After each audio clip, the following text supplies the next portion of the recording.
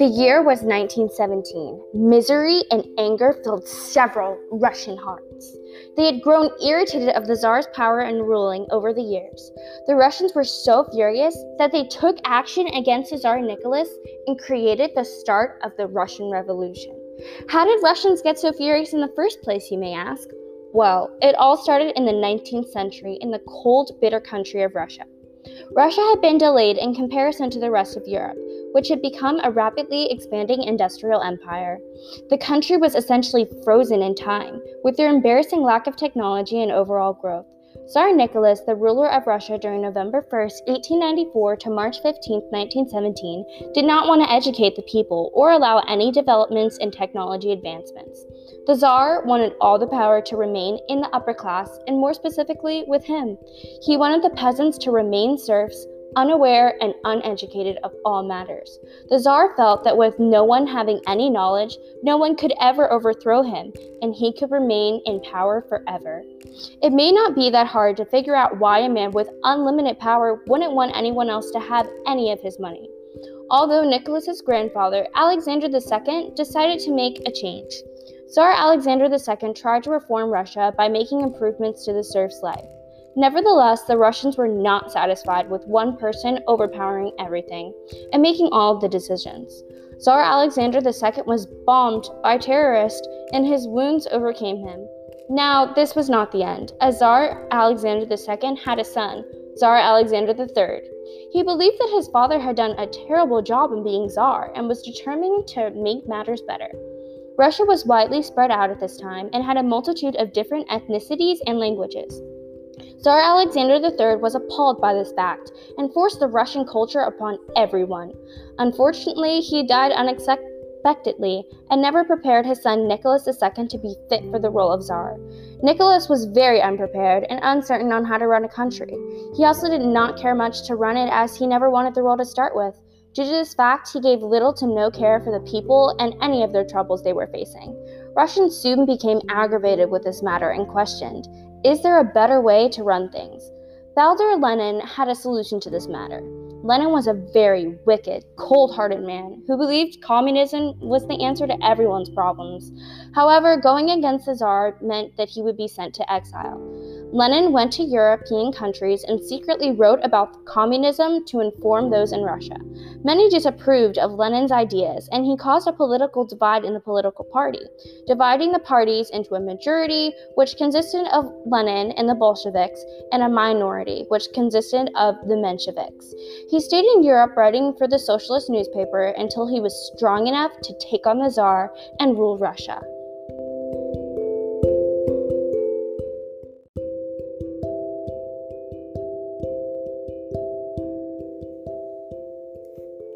While Lenin was busy trying to enforce communism on Europe, Sergei Witte, who understood how far behind Russia was in comparison to the rest of Europe, communicated with the Tsar Nicholas II on how they needed to catch up.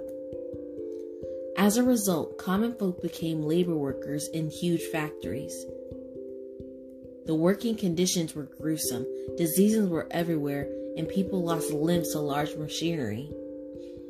The lower class opposed the Tsar now more than ever. Tsar Nicholas then decided that Russia and himself needed a win. To steer the spotlight away from him, he decided to go to war. He wanted a country that could be easily defeated and bring favor to the Russians and get them on his side. However, he chose to wage war on Japan, which elicited an epic disaster and loss of many soldiers.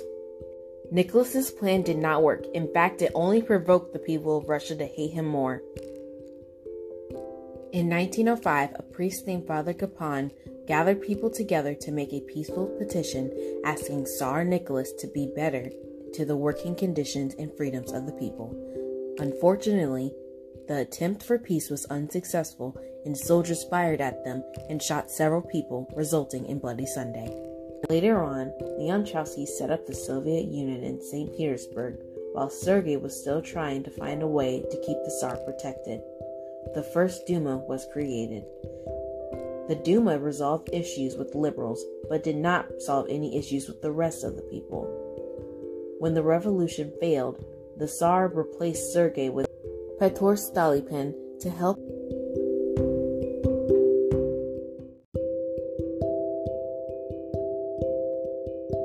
their ideals.